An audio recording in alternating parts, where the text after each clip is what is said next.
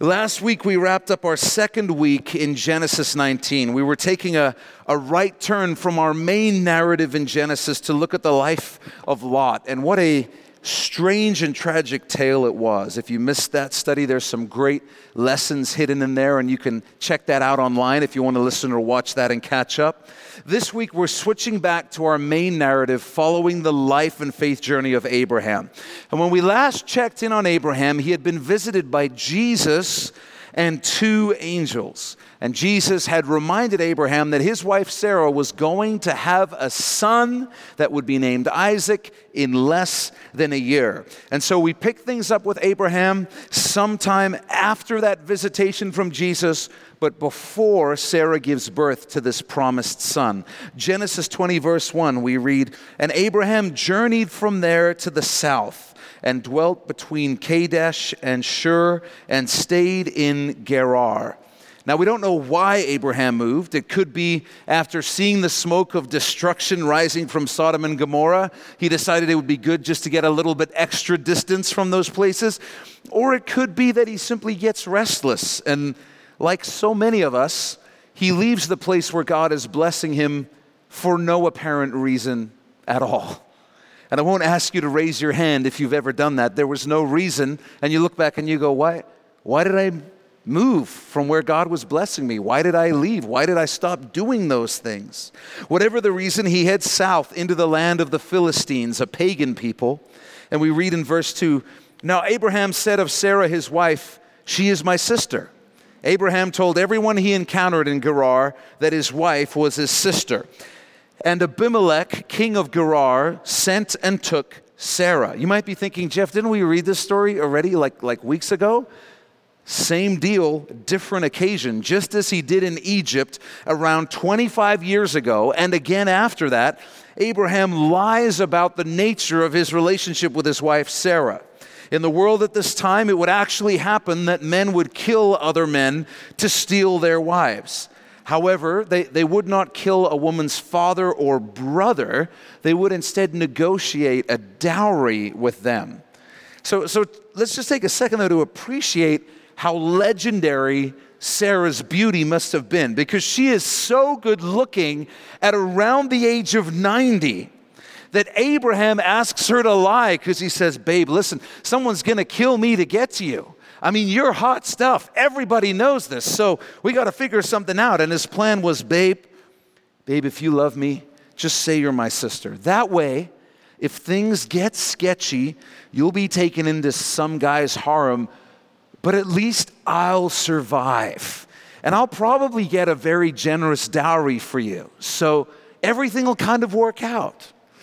So Abraham and his posse set out on their latest move, and sure enough, that exact thing happens. The king of the region sees Sarah, finds out she's apparently single, just traveling with her brother, and he says, "I gotta have her." And so he takes her and adds her to his harem, assumedly pays a dowry to Abraham, her brother.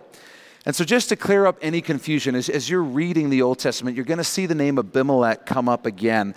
That is actually a title, it's not a name. Just like Pharaoh is not a name, it's a title. Abimelech is just the title given to the Philistine ruler in each region. He is an Abimelech.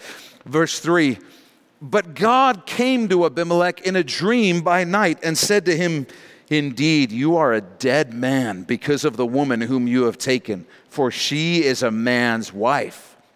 So that night, the ruler of the region, the Abimelech, has a dream in which God speaks directly to him.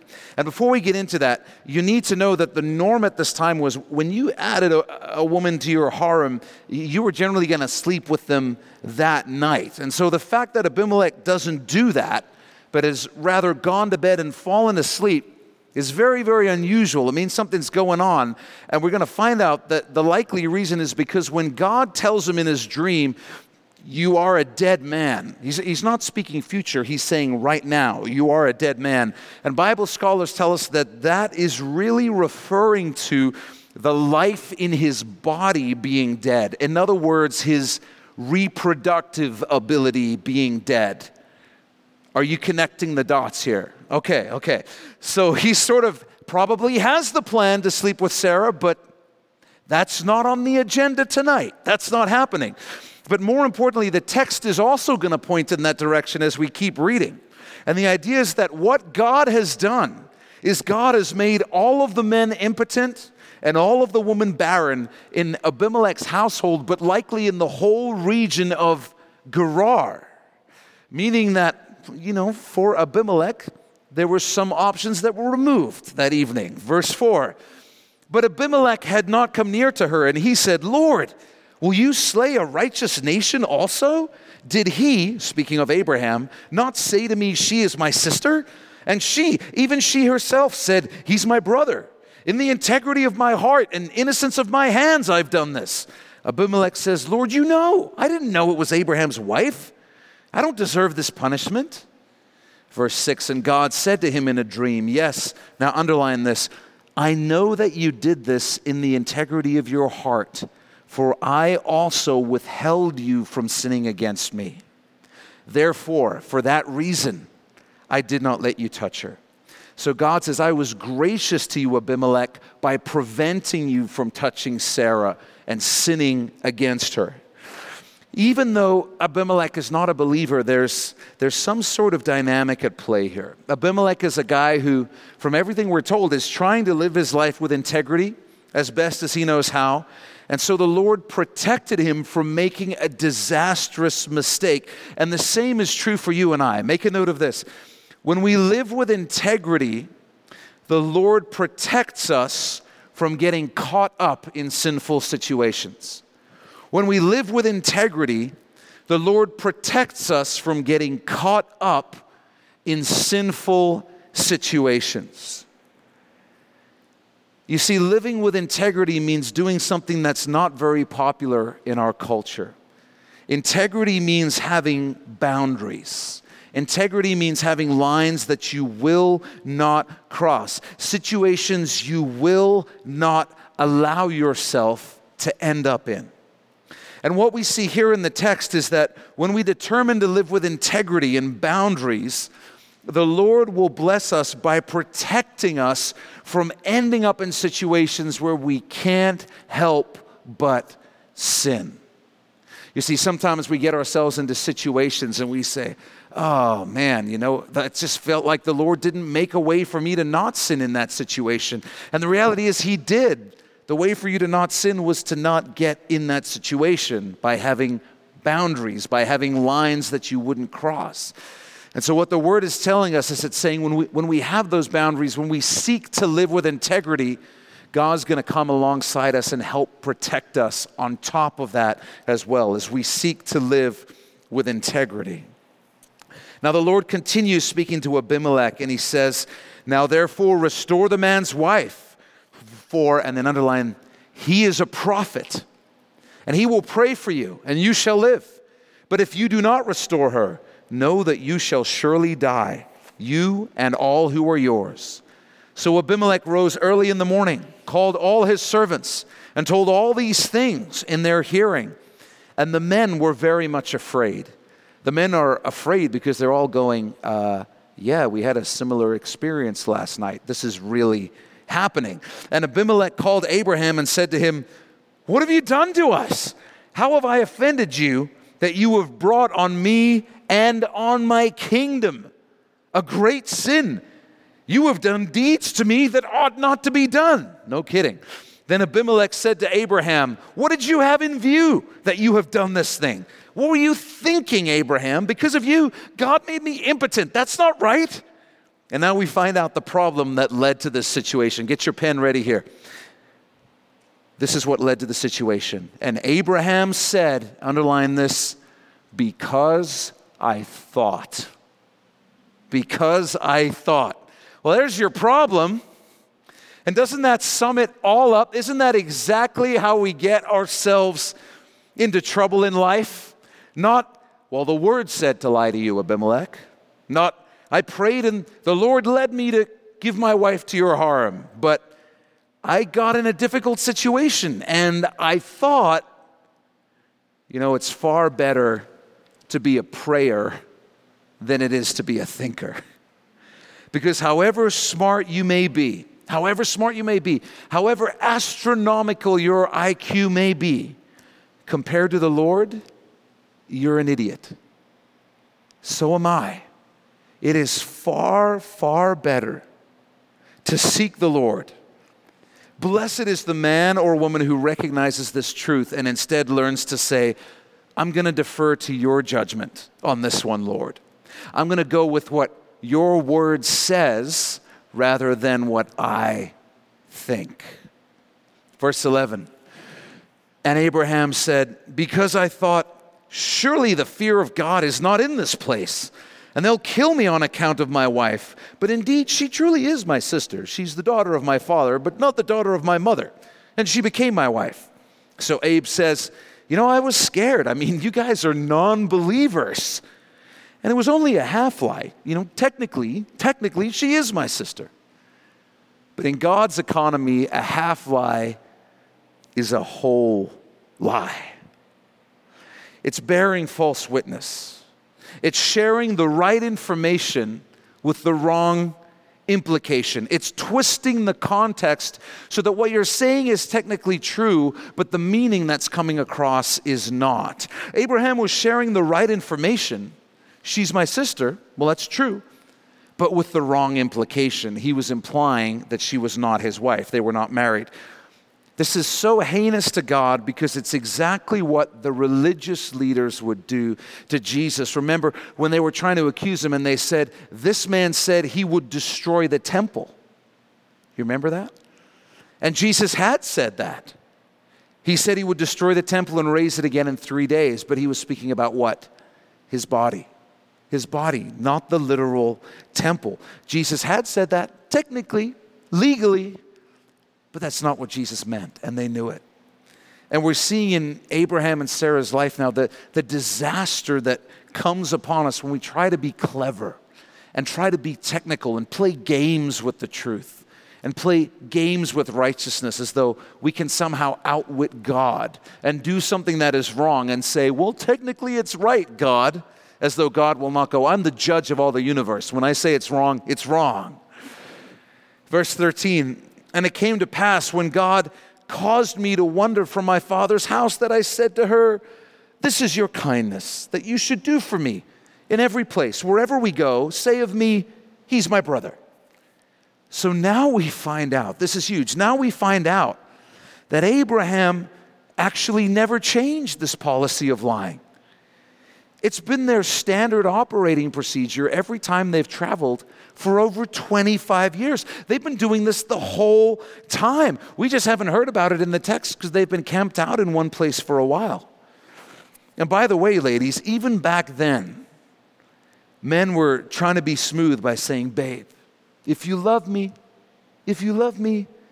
then make this compromise for me. Even though it's not really right. If you love me, just do this thing for me. It was shady back then and it's shady now. Don't fall for it, okay?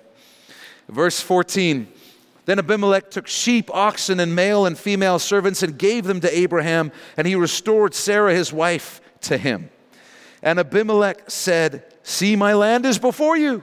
Dwell where it pleases you. You see, when the God you're rolling with has the power to make all the men in the land impotent, this is the kind of treatment you get. Feel free to park your tent wherever you want, Abraham. We don't want any trouble. It's sort of like the old question, where does an 800-pound gorilla sit? Anywhere he wants. Anywhere he wants. Verse 16, then to Sarah, he, Abimelech, said, behold, I have given, underline, your brother 1,000 pieces of silver. It's like $1 million. Indeed, this vindicates you before all who are with you and before everybody. Thus she was rebuked. The word that's used there for rebuked actually means proved to be correct. In other words, vindicated, like it says earlier. Sarah was vindicated. And it makes sense because in Abimelech's rebuke of Sarah, he refers to Abraham as your brother instead of your husband. It's a not so subtle burn. He's throwing a little shade at Abraham. It's a backhanded way for him to say, I know this is not your fault, Sarah. I don't blame you. Your cowardly husband should never have put you in this situation. Verse 17, so Abraham prayed to God, and God healed Abimelech, his wife, and his female servants, and they bore children. For the Lord had closed up all the wombs of the house of Abimelech because of Sarah, Abraham's wife. As I was preparing this text and thinking about it, I was thinking about what we should zoom in on. What are the lessons that the Lord would really have us take from this? And there's three that I'd like to share with you that I think will be helpful today. Firstly, in verse 7, the Lord said to Abimelech, speaking of Abraham, he is a prophet. It's the first time in Scripture that the word prophet appears, making Abraham the first prophet identified in Scripture. And just as a point of interest, we'll find that even though he's the first prophet in the Bible, Abraham will never be recorded as predicting the future, ever, because that's actually not what a prophet typically does. You see, a prophet is someone who declares the word of God. Sometimes that includes predicting the future, but most of the time it doesn't. And what's astounding about this is that God identifies Abraham as his prophet when Abraham is in the middle of completely blowing it, making himself and God look bad in front of Abimelech. You've got Abraham, God's man, and then you've got Abimelech, a pagan king. And in the story, the one with the integrity is the pagan king. The cowardly liar is the guy who's God's man. I mean, if I were God, I wouldn't have wanted to identify myself with Abraham very much in this moment. I would have said to Abimelech, give this guy back his wife. I mean, I don't know who he is. He certainly doesn't work for me or represent me in any way, but just give him back his wife. But God doesn't do that. He says, Abraham's a prophet. He's my guy. Give him back his wife. Why does the Lord do that? Well, Romans 11:29 on your outline tells us that the gifts and calling of God are irrevocable. Underline that word, irrevocable. Irrevocable. It means not able to be changed, unable to be reversed or recovered. It means final. You see, when the Lord gives a gift, a natural ability, a talent, a spiritual gift, whatever it may be, the Lord will not take it away, even if you decide to not use that gift for Him, even when you blow it, even when you mess up a whole bunch of times and a few more times after that.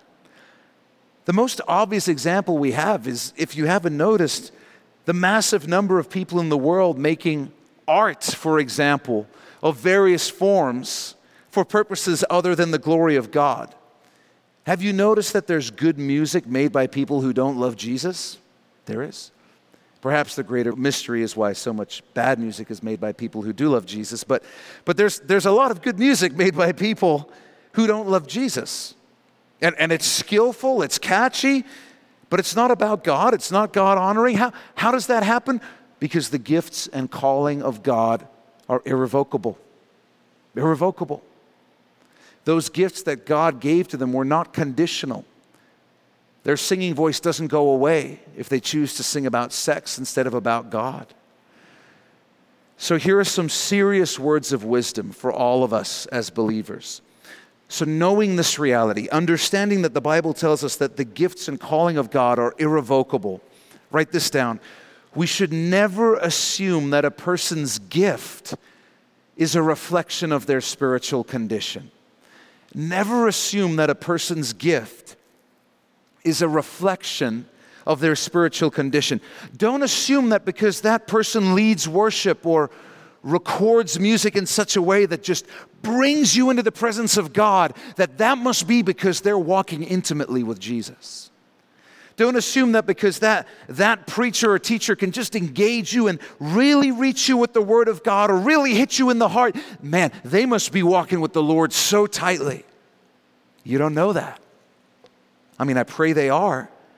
But according to the Word, their gift to lead worship, to teach, whatever it might be, will stay with them even if they're not walking with the Lord. The only way to know is to look at a person's life, who they are all the time, how they treat people all the time, what their relationships are like, how they treat their family, things like that. And I share this because, as I've shared before, We want to be like the Berean believers who the Apostle Paul commended because they didn't just believe what he taught them. They didn't just go, wow, you're Paul. Everything you say must be amazing and true. Paul said they were noble because they didn't simply believe what I said. They went and checked the scriptures out for themselves to see whether or not I was telling them the truth.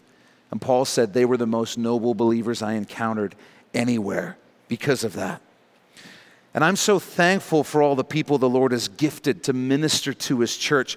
But we need to understand there's not a connection between giftedness and holiness. There's not a connection. It's simply not true that the greater their gift, the greater their holiness must be. And we would be wise to remember the same thing about ourselves. Just because we're able to do things well in the area where we're gifted doesn't mean that we're walking with the Lord and He's approving of the way that we're living our lives. It simply means that God has given us gifts and He's not going to take them away.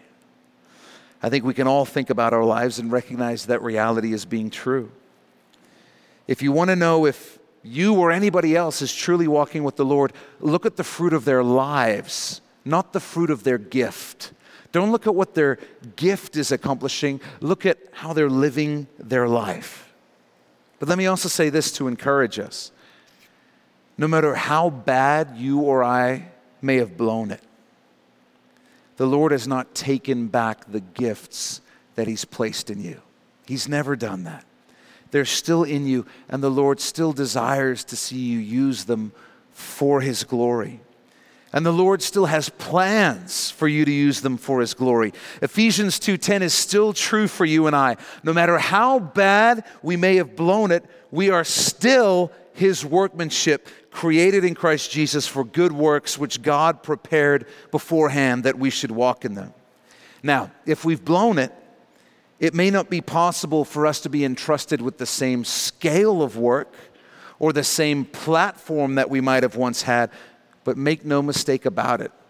When the Word of God says God prepared good works for us to do, that plan included the times that we were going to blow it. The Lord knew about them before we were even born. And so the Lord's plan includes good things for us to do with our gifts even after we've blown it. He's never through with us. He never takes His gifts back. And His invitation still stands for you and I to be involved in the work that He's doing on the earth in this season of history. So write this down. No matter how bad we've blown it, the Lord still has desires and plans to use us and our gifts for His glory. He still has desires and plans to use us and our gifts for His glory. So when the enemy whispers in your ear and says, God is done with you, remember this story. It was right as Abraham was blowing his testimony that the Lord said of him, he's a prophet. He's a prophet. He's my guy. Praise God for second chances and third chances and 3 million chances. The Lord is so merciful. He's so kind. He's so generous, and He's so patient. He's so patient with us. Secondly, we have to talk about how shocking it is that Abraham is still pulling this whole "she's not my sister" nonsense after all these years. 25 years. We should be shocked when we read this. This is after 25 years of God doing the miraculous in Abraham's life, taking him from being a regular middle-class guy to someone who's likely the wealthiest man in the world with the most formidable private militia in the world, blessed wherever he went, supernaturally protected by God, with a wife who's supernaturally pregnant by the grace of God. And if you've been with us through our study of Genesis, then you've read some of the incredible stories of what God did and how He provided for Abraham, even meeting him face to face on multiple occasions, the most recent one being just a few months at the most before this happens. And yet here's Abraham going back to his old practice, his old habits, as soon as he encounters those old fears. Why? What is going on? While all of the things I shared, all of God's blessings did indeed take place, the text tells us that Abraham never actually changed his policy and plan of lying about Sarah every time they traveled. You see, he never actually sat down with Sarah and said, babe, we need to talk. After all that the Lord has done for us, it would be so wrong for us not to trust him when we travel. And so we're not going to lie about our marriage anymore. Lying and cheating are not options anymore. Half-truths are not acceptable. We're going to move forward in faith. That conversation, which should have happened, never happened. See, Abraham never took the practical step to get rid of the option to sin again in the future in that area. And I believe that's the lesson here. Make a note of this. If we don't make practical changes to keep ourselves from our favored sins, we'll inevitably revert to them in the future. If we don't make practical changes to keep ourselves from our favored sins, we'll inevitably revert to them. We'll go back to them in the future. Let me explain some more. I grew up going to youth camps, those week-long summer retreats where you would simultaneously seek the Lord and a girlfriend at the same time when you were a teenager. And the Lord really does so many amazing things at those camps. I believe in them. I send my kids to them. I was dramatically changed at some of them. But one of the other realities about summer camp is what's known as the summer camp high. Because you go from spending a week surrounded by people who love Jesus, worshiping him twice a day with music, having disciplined daily devotions, all in an environment where as much sin is kept at bay as possible. And you go from that back to normal life, back into high school, back to being around people who don't love the Lord, back to not having anybody who's forcing you to read your Bible, back to church and or youth group once a week.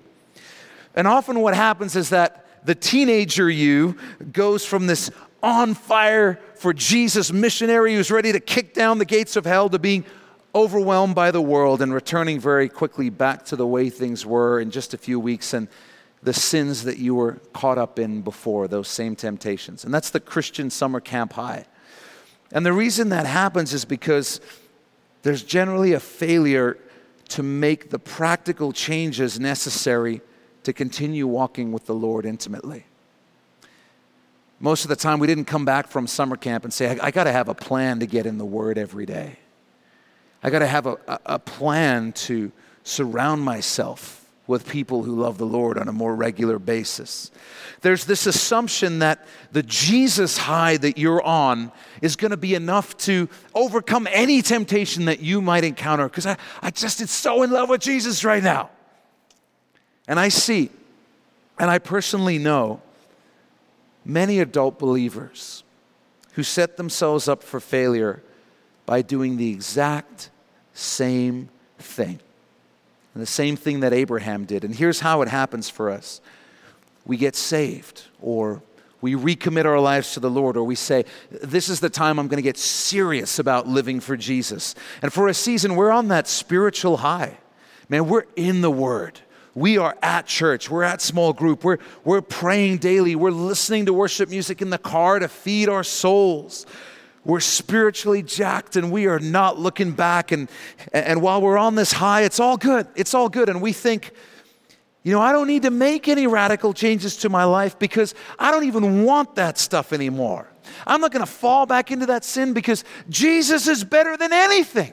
And there's no way I'd be tempted back into that. I don't even need to deal with it because it's not even relevant anymore. But then the high wears off because that's life. And because we're human. And a challenge is going to show up, a test, a trial, a difficulty, a valley, a storm, or our flesh is going to show up. That part of us that isn't ruled by the Lord and that longs for the sinful, lustful things that we want to do selfishly. And now the question will become, did we make the practical changes we needed to when we were in a good place with the Lord?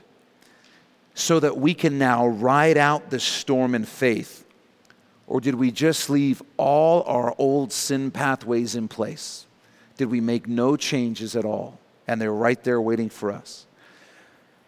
When we got saved, when we got serious about the Lord, did we evaluate our relationships?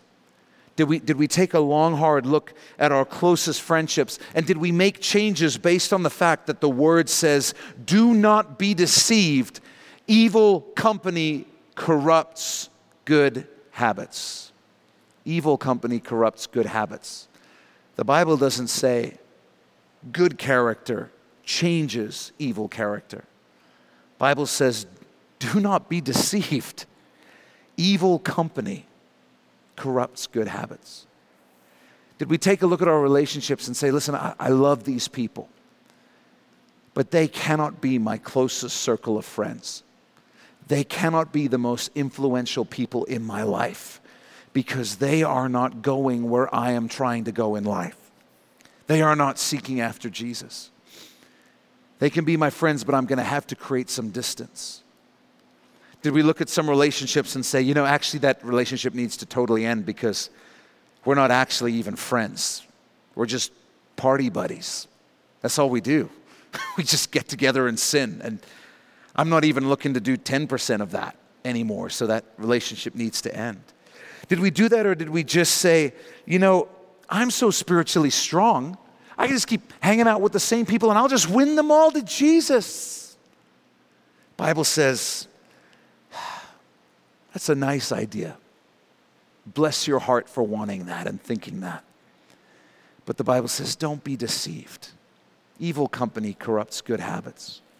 If alcohol had been an issue in our lives when we got serious about the Lord, did we get rid of it from our lives completely, or did we say, I'm just going to dial it back a little bit?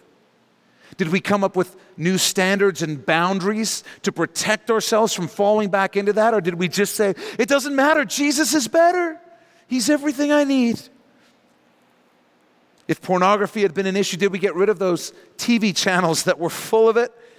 Did we get accountability software on our computer or our phone, or did we just say, no, I don't need to do that, man. I find all my satisfaction in the Lord now. Whatever our pathways to sin used to be, did we make any practical changes, or did we just kind of not deal with it, not talk about it, and then inevitably drift back into those sins, those pathways when things got tough? Please hear me on this.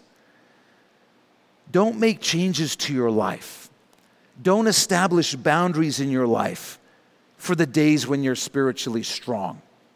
You don't need them for the days when you're spiritually strong. Make changes in your life and establish boundaries for the days when you're weak. That's when you're going to need them. And when you're weak, you won't even have the energy to build them. So write this down. Integrity and wisdom creates boundaries for the days when we're spiritually vulnerable. It creates boundaries for the days when we're spiritually vulnerable. It's always easiest to put a roof on a house on the days when it's not raining. When things are going well, when you're walking with the Lord, that is the time to put boundaries and protections into your life to ensure you walk in integrity on those days when you're weak. And what Satan does is try to convince us we'll never be vulnerable. Incredibly, it's Satan who comes along and says, well, you don't even need to worry. You're so high on Jesus, that stuff won't be a problem for you. And so Satan plays on our spiritual pride, and he gets us to think, I'm not a child. I don't need limits. I don't need boundaries. I'm a grown man. I'm a grown woman. What does the word say? The word says, pride goes before destruction, and a haughty spirit before a fall. Pride goes before destruction. I can follow them on Instagram. I can send them a message every now and then. That's not going to lead to anything. I wouldn't let it. Maybe not today. But what about that day in the future when you're stressed, or you're tired, or you're lonely, or just overwhelmed by life? Abraham didn't make the practical changes he needed to. And then he got in a situation where he was fearful, and he effortlessly reverted back to the same sin he always had. Please notice this. Abraham didn't fall spectacularly into sin. He didn't backslide enormously or get taken down by a wave of fear in the moment.